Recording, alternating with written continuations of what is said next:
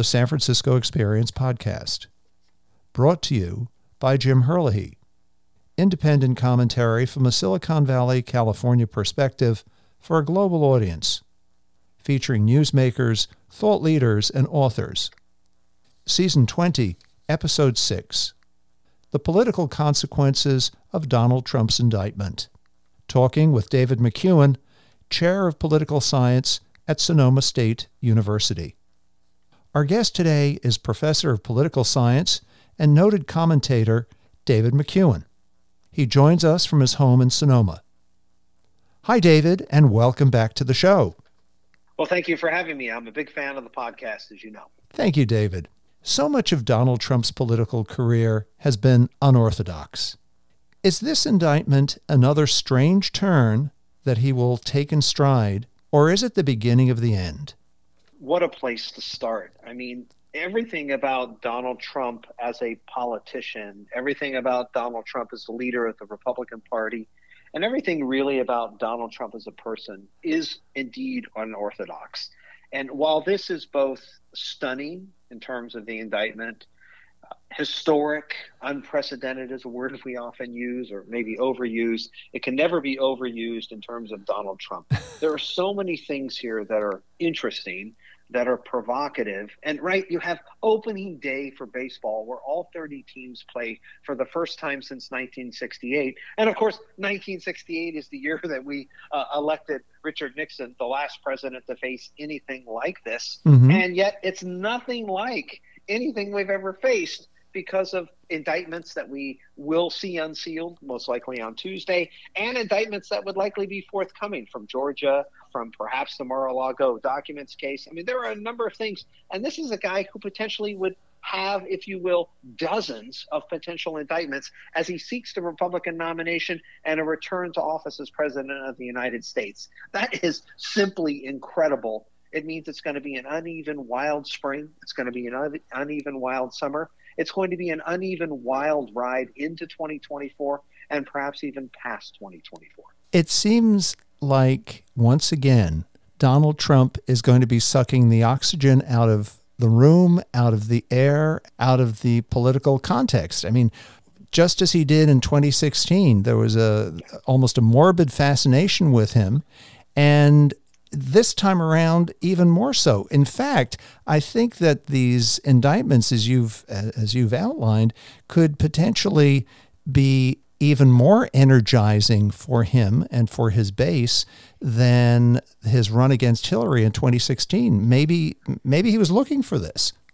Yeah, I think in some ways his preemptive strike in terms of announcing what would happen on the following Tuesday, which didn't happen in terms of indictments, but kind of setting things up. It is clear that his team was caught off guard by this. The White House was caught off guard by this. But nonetheless, everyone knew that some level of charges and an indictment and the process, the logistics herein, were forthcoming. However, given all of that knowledge, there are some things that are just really unsettling about the politics of this. First, the political effects are going to change early and often. In the short term, he uses it to raise money. He uses it to push back on Governor DeSantis and anyone else who potentially would threaten the plurality of the votes that he would get in a Republican primary. It's still his party. It's still his nomination to lose. And in some ways, this set of indictments, if there's over 30 charges or around 30 charges plus that go on, it's going to cement his role as the nominee, as the de facto candidate to beat for the Republican nomination. But he's never won a national vote. He lost in 2016 on the popular vote. He lost in 2020. Republicans didn't do well in 2018. They haven't done well in 2022 in the post-Trump era. Nonetheless, he is someone who still can garner this primary nomination. He's someone who can control the first debate that's held at the end of August. He is someone who controls the Republican Party up and down the ballot. And that is something that is really incredible given what has happened. He's also someone who can run for president whether he's indicted and convicted. Even as a felon, he's not barred from running for office. We have had precedents for this in terms of our political history when Eugene Debs ran for president in 1920 as a member of the Socialist Party, or Lyndon LaRouche, who some of your listeners may recall. He ran for president in every election from 1976 to 2004, including in 2 elections in 1992 and 1998 when he ran from prison when he was convicted of tax fraud and mail fraud. So there are elements here that are historic about Donald Trump, but also kind of mimic those candidates. Obviously, those candidates weren't successful. But Donald Trump is someone who is going to change our political atmosphere every week and every month. Democrats go crazy when Donald Trump says anything. I mean, they just go apoplectic. Nonetheless, they're going to talk about the process, about American jurisprudence, about the process of being thought of as innocent until proven guilty as being paramount. The White House is going to have to do this, and yet at the same time, Democrats have to be filled with glee about this. But Republicans also are making the argument, and I think, Jim, this is one thing to pay close attention to. Republicans are making the argument that this is a political persecution, that this is the weaponization of the law. And that may work for this set of indictments or for this particular set of circumstances.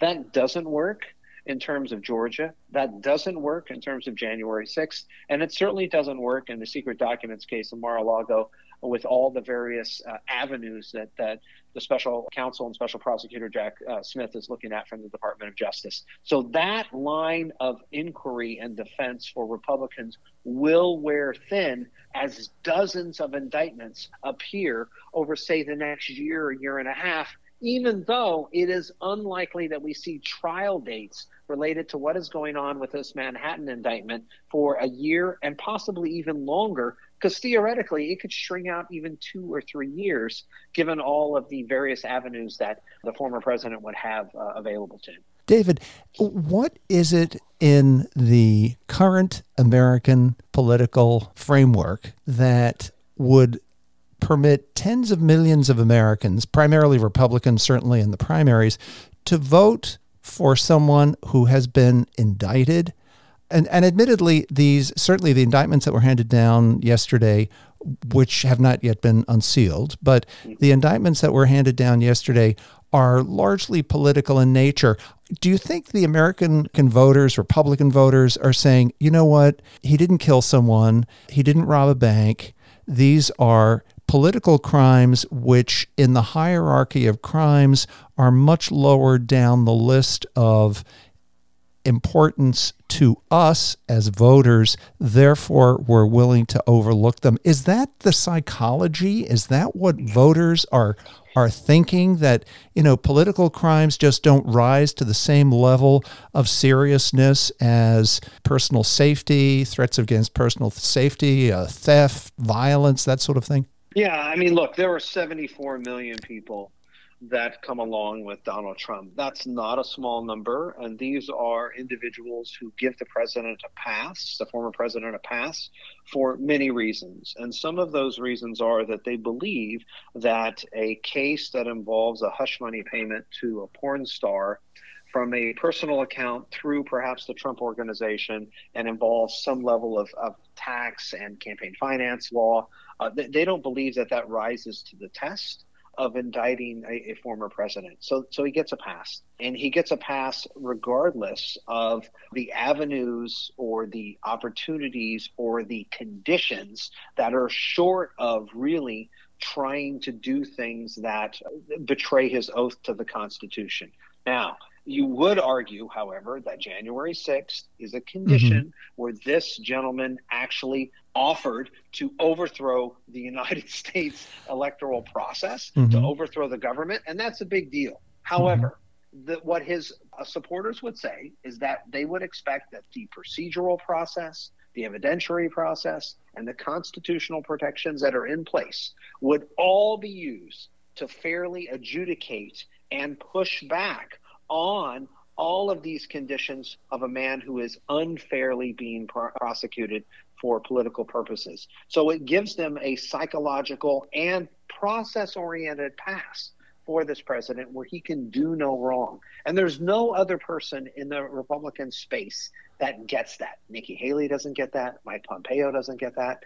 Mike Pence, former Vice President Mike Pence, he doesn't get that. And certainly Governor DeSantis of Florida doesn't get that. So Donald Trump carries with him a political kind of, if you will, kind of sainthood by his supporters where he can do no wrong that is unprecedented in modern American politics. And it only brings 70 plus million people, which is not enough to elect him president, by the way, but it's enough to galvanize a movement and move him forward as the Republican nominee, a place that in some ways is counterintuitive to everything that we've seen develop.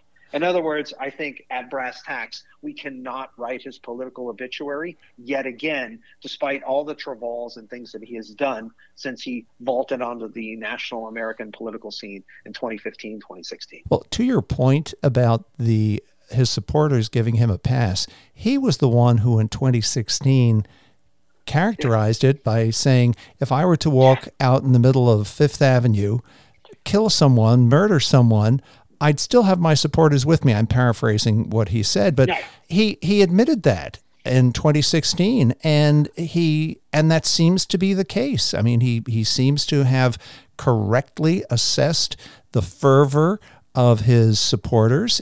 I think that is one of the elements as we look back at the history of American electoral politics in this kind of pivot period from 2016 to 2020 to 2024.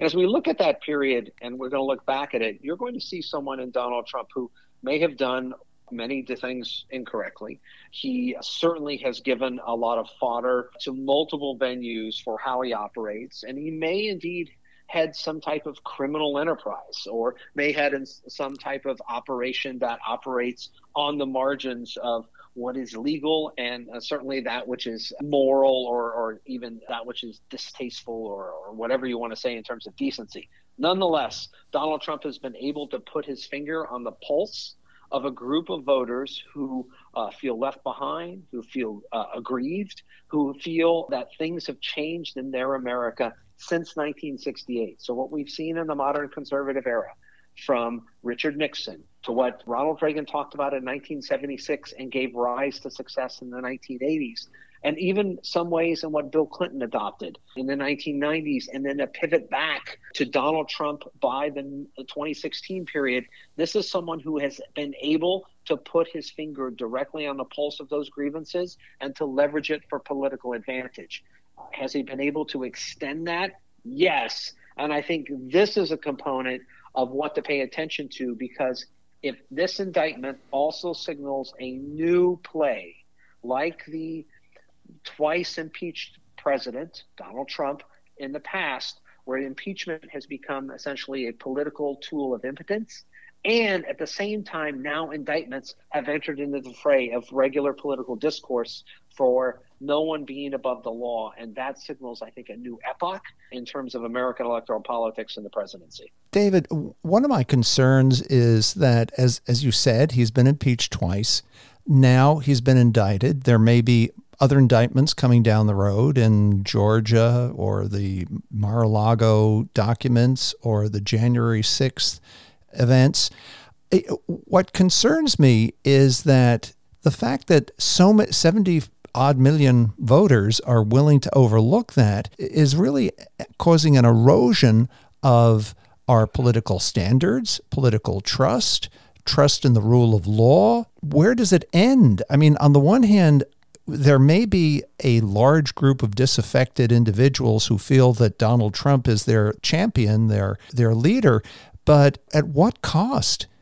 Yeah, I think that is the million-dollar question. I think there are a couple of things here. One is that while justice moves slowly and politics moves much more quickly, this is an element and evidence of how the American system of jurisprudence, how American democracy can work.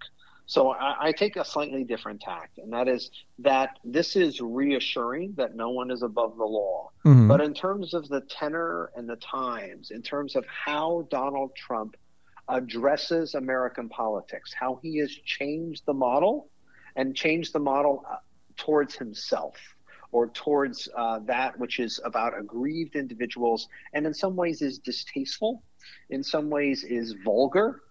That element of what you're talking about, I think, is someplace that we have been for a long time. And if we look more broadly and deeply at American politics, it's always had this kind of thin veneer of decency, but behind the scenes has been a bloodletting sport. And politics is that giant game for adults. Donald Trump has taken it farther. Has he destroyed the mold? I don't think that's the case. I think that institutions are still strong, but does he have the ability to leverage violence and a movement of 70 million plus people and maybe 20 or 30 million additional sympathetic individuals that can be costly to democracy? Yes. Can it destroy democracy? I am still of the view that we are a strong nation of decent people and that we are moving forward, and that what we are seeing is our fits and starts based largely on demographic and social and economic change, and Donald Trump is the symptom of those developments that are problematic for us. He's also someone who's closer to the end of his political influences than he is at the beginning or middle of those. Let's look at Joe Biden, because he, of course, is now saying that he's going to run for re-election come 2024 when he'll be, 81 or 82. Assuming that he does run for re-election, and assuming that there's a 70 million plus voter bloc that out the gates Donald Trump can depend on, what kind of a campaign do you think Biden would try to wage against him, and especially if we are in the throes of a stronger than expected recession? How do you think Biden would wage a campaign against Trump? Because don't forget, 2017, 2018, 2019, until the advent of COVID, the economy under Trump did very well. Right. And of course, he's going to be pushing that. And if Biden is faced with a deeper than expected recession in 2024, in part because of the banking meltdown and the credit crunch that's coming as a result of that banking meltdown, how do you think, what kind of a campaign could Biden effectively wage against Trump? I think that's an excellent question, and here's why. The White House has made a number of personnel changes. They've brought in different communications chief, Ben LeBolt, who worked for Obama, who's was out here in San Francisco, who's now the White House communications director. They've brought on some other individuals where they're going to be, if you will, a White House that is much more assertive about what they're doing. They're going to be much more offensive about attacking what the differences are that is contrasting themselves with the chaos of Donald Trump. And they're going to be defending their accomplishments and also talking about them much more. Also, that involves talking about reproductive choice with women. They're going to be much more heavily involved with that. They're going to be, if you will, just much better at laying out their case than they have been in terms of the slow roll that they have used over the first 24 months. So I think that's an important development because it signals that they understand what's at stake.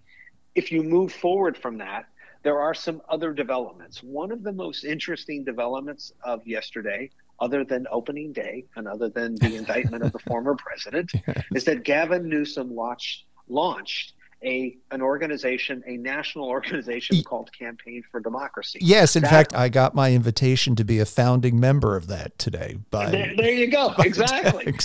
And that organization, right, is to fight Republicans and to talk about all of the issues around choice and women's reproductive rights and to talk about Republicans going too far. It is about placing him on the national stage as an alternative if there are any hiccups in the rise or run for Joe Biden for a return to the White House. So there are other Democrats positioning themselves around. This is not that Gavin Newsom would take on the president of the United States or even the vice president of the United States, is that he would be lurking around if there was a need for him to leap in. Yes. And it also helps him downstream, if you will, for what's going on. But Joe Biden and his team are going to be much better. They're going to be much more offensive. They're going to go at Donald Trump much bigger. But that means, and notice that they have not announced that they're running for re-election yet.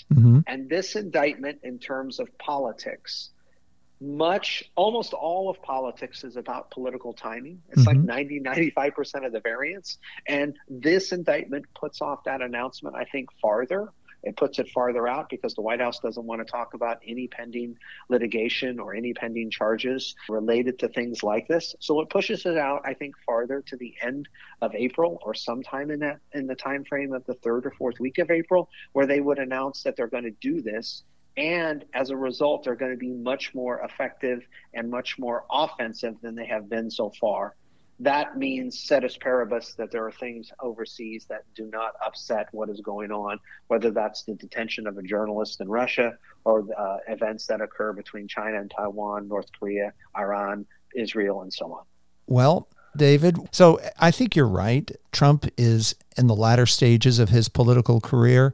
But again, it looks like 2023, the remainder of 2023 and into 2024 is going to be another rollicking presidential campaign with Trump in the driver's seat, and Ron DeSantis, Mike Pence, and Nikki Haley will be at best auditioning for the vice president role with Trump in the lead. Yeah, I mean, look, there are some in the Republican kind of active right on the Trump side who are talking about, wouldn't it be great if you had a Trump-DeSantis ticket? That seems out of the realm of possibility.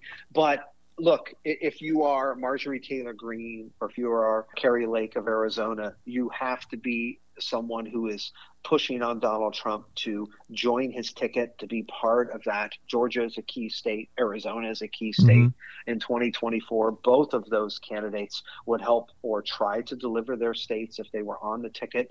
And Donald Trump, again, as a reminder to your listeners, has never lost the Republican nomination when he's been in the running. But he's also never won at the national level on the popular vote. And he was a rounding error in many states that pushed him forward in 2016. And we can kind of dissect what happened in 2016. But nonetheless, he didn't have indictments, which may be a boon or boost to him in the near term. But in the long term, indictments are not good for your legacy or your political career. And it is just less than 600 days between now and the presidential election of November 2024. And that's a lifetime in American politics. And it may also be a lifetime for Donald Trump because there are potentially dozens of charges and indictments that can be leveled over that time, even though he could be running for a president while indicted and charged, but not necessarily have any resolution to those charges as he's running for president until after the election that occurs, which already sets up a discussion that the 2024 election is going to be rigged and is fake. And it sets up, if you will, all of the conditions that we saw that resulted in the events of January 6, 2021. That's an important, kind of scary prologue and epilogue for Donald Trump's political career so far.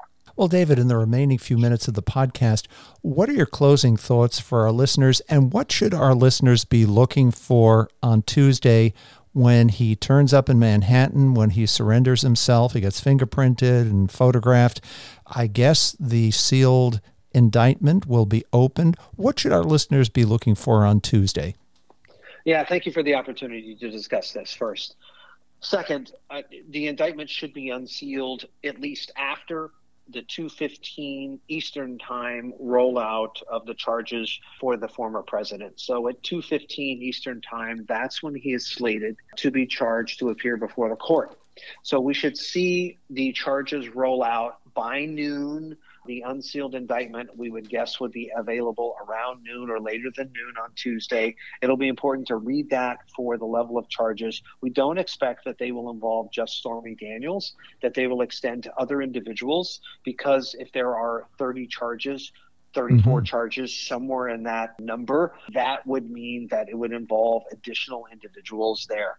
The other thing to pay attention to is any mention of the Trump Organization, because Alan Weisselberg, the CFO who was convicted with the Trump Organization, is going to have a tremendous amount of pressure placed upon him to flip for the government. That will be an important development. And then as you look at and think about what happens with Donald Trump, look, he is not a popular figure in Manhattan. He's a relatively popular figure, but not the most popular figure in Staten Island. So who's in the jury pool? And a discussion of where the jury is seated is going to be huge, because in Manhattan, he doesn't get a jury that's favorable to him, but in Staten Island, he does.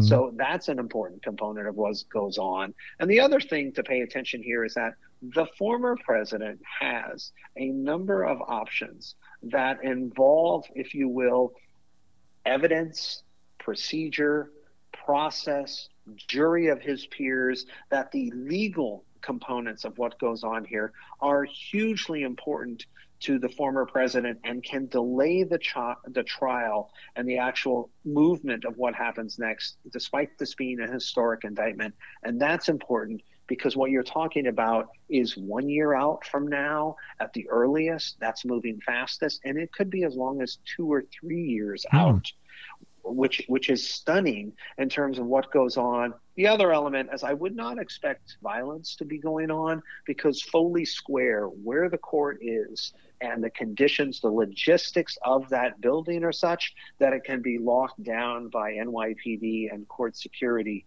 So it actually is an environment that is not necessarily hospitable to some type of uprising, because the environment can be controlled itself in terms of Foley Square for where the Manhattan DA's office and the courthouse is actually located. So 2:15 Eastern Daylight Time or 11:15 Pacific Daylight Time.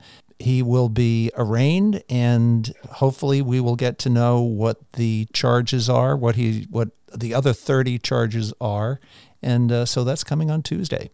That's right. You expect then there's a couple of hours for photographs, fingerprints, paperwork as he enters a plea, so that the period from about 11:15 our time to say 3 or so our time would be the processing period for what should happen. And we should see the unsealed indictment during that time period. Amazing. David, as always, thank you so much for your insight and for your detailed knowledge of what's happening in the political realm, particularly with a character as unpredictable and mercurial as the 45th President of the United States. Right. So, as a precursor, or I think an addendum for your listeners, everything we said is subject to change, because this is only Donald Trump. So we know that we're headed for an unsteady, unpredictable environment moving forward. Once again, David, thank you. And where can our listeners follow you on an ongoing basis? Sure. So I'm at Sonoma State University, and certainly have a web page and a presence there at Sonoma State, at Sonoma State Department of Political Science, politicalscience.sonoma.edu. Happy also for any of your listeners to get a hold of me, David.McCuan. I'm the only MCCUAN at Sonoma.edu. They can certainly get a hold of me. I'll take and respond to all comments, good, bad, and ugly. Happy to engage your listeners, of course, because I love the podcast. Thank you, David. And David, do you have do you want to share a Twitter handle with us? You know, I haven't been on Twitter yet, Jim. You're kidding, really? Yeah, no, I haven't been on Twitter yet, although I do have apparently a Russian bot that disguises itself as myself on Twitter. So I don't know that I really want to change that. That's kind of, I think, a nice moniker. What a prestige to have a Russian bot mimicking you. I think so. I think people are like, you posted this? I'm like, no, that was the Russian bot. The Russian bot. Nothing to do with that. Well, David, as always, thank you so much for joining us and for your insights, and look forward to following up with you real soon. Well, thank you very much. Again, it's a pleasure to be here. And I know that this is obviously a solemn and special time. And so it's a real pleasure to be here to chat with you and with your listeners. It's a quality podcast. And this is also a difficult time, but it also, I think, can demonstrate not just the worst of us, but the best of us as well. I totally agree. And for our listeners, today's episode is number 391 as we continue to mark our 3rd anniversary. Listen to us on Apple, Spotify, Amazon Music, or any of the 19 platforms that feature the San Francisco Experience. And make sure to subscribe to the podcast and join an audience that spans 65 countries. This has been the San Francisco Experience podcast with Jim Herlihy, coming to you from San Francisco.